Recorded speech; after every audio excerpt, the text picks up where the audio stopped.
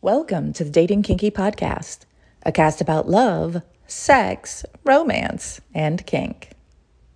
The green-eyed monster, jealousy. It affects most of us, monogamous, non-monogamous.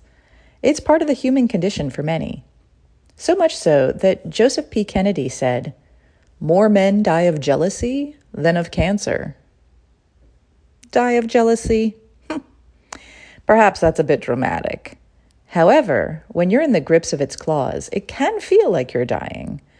Some people experience physical symptoms that make it hard to breathe, pain, upset stomach, difficulty sleeping, and more. It can be hard to get over. In my experience, jealousy and its various forms is the most asked about issue in poly groups by far, possibly by more than double the next most popular topics. So I doubt that my little words of wisdom today will be enough to solve your issue, if you have one. Maybe, just maybe though, they will give you a tip on handling jealousy the next time around. Hey, jealous me! A lot of people say they couldn't be poly or non-monogamous because they're jealous, as if jealousy isn't allowed in those lifestyles. I'll tell you, it's there. And it's treated differently than in monogamy. Not that it's welcomed and invited in, or even wanted, but the best non-monogamists I know acknowledge their jealousy, accept it, and have learned to talk about and with it.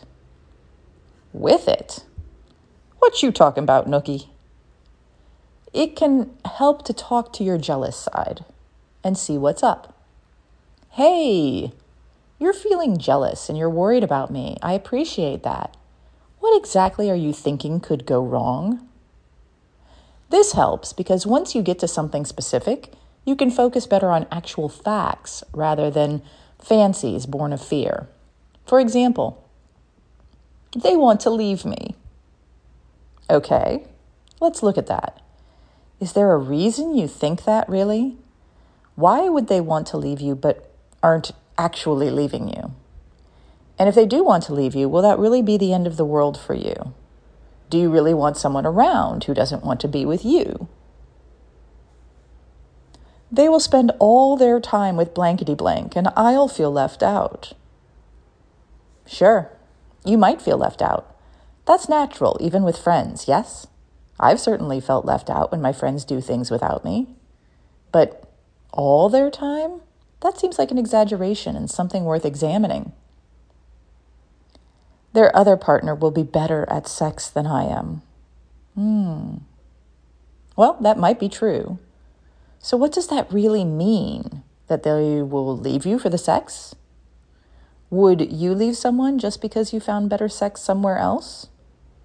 Would you want someone in your life as a partner who would leave someone because they got better sex elsewhere?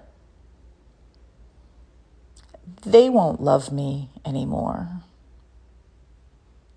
Is that who you think your partner is?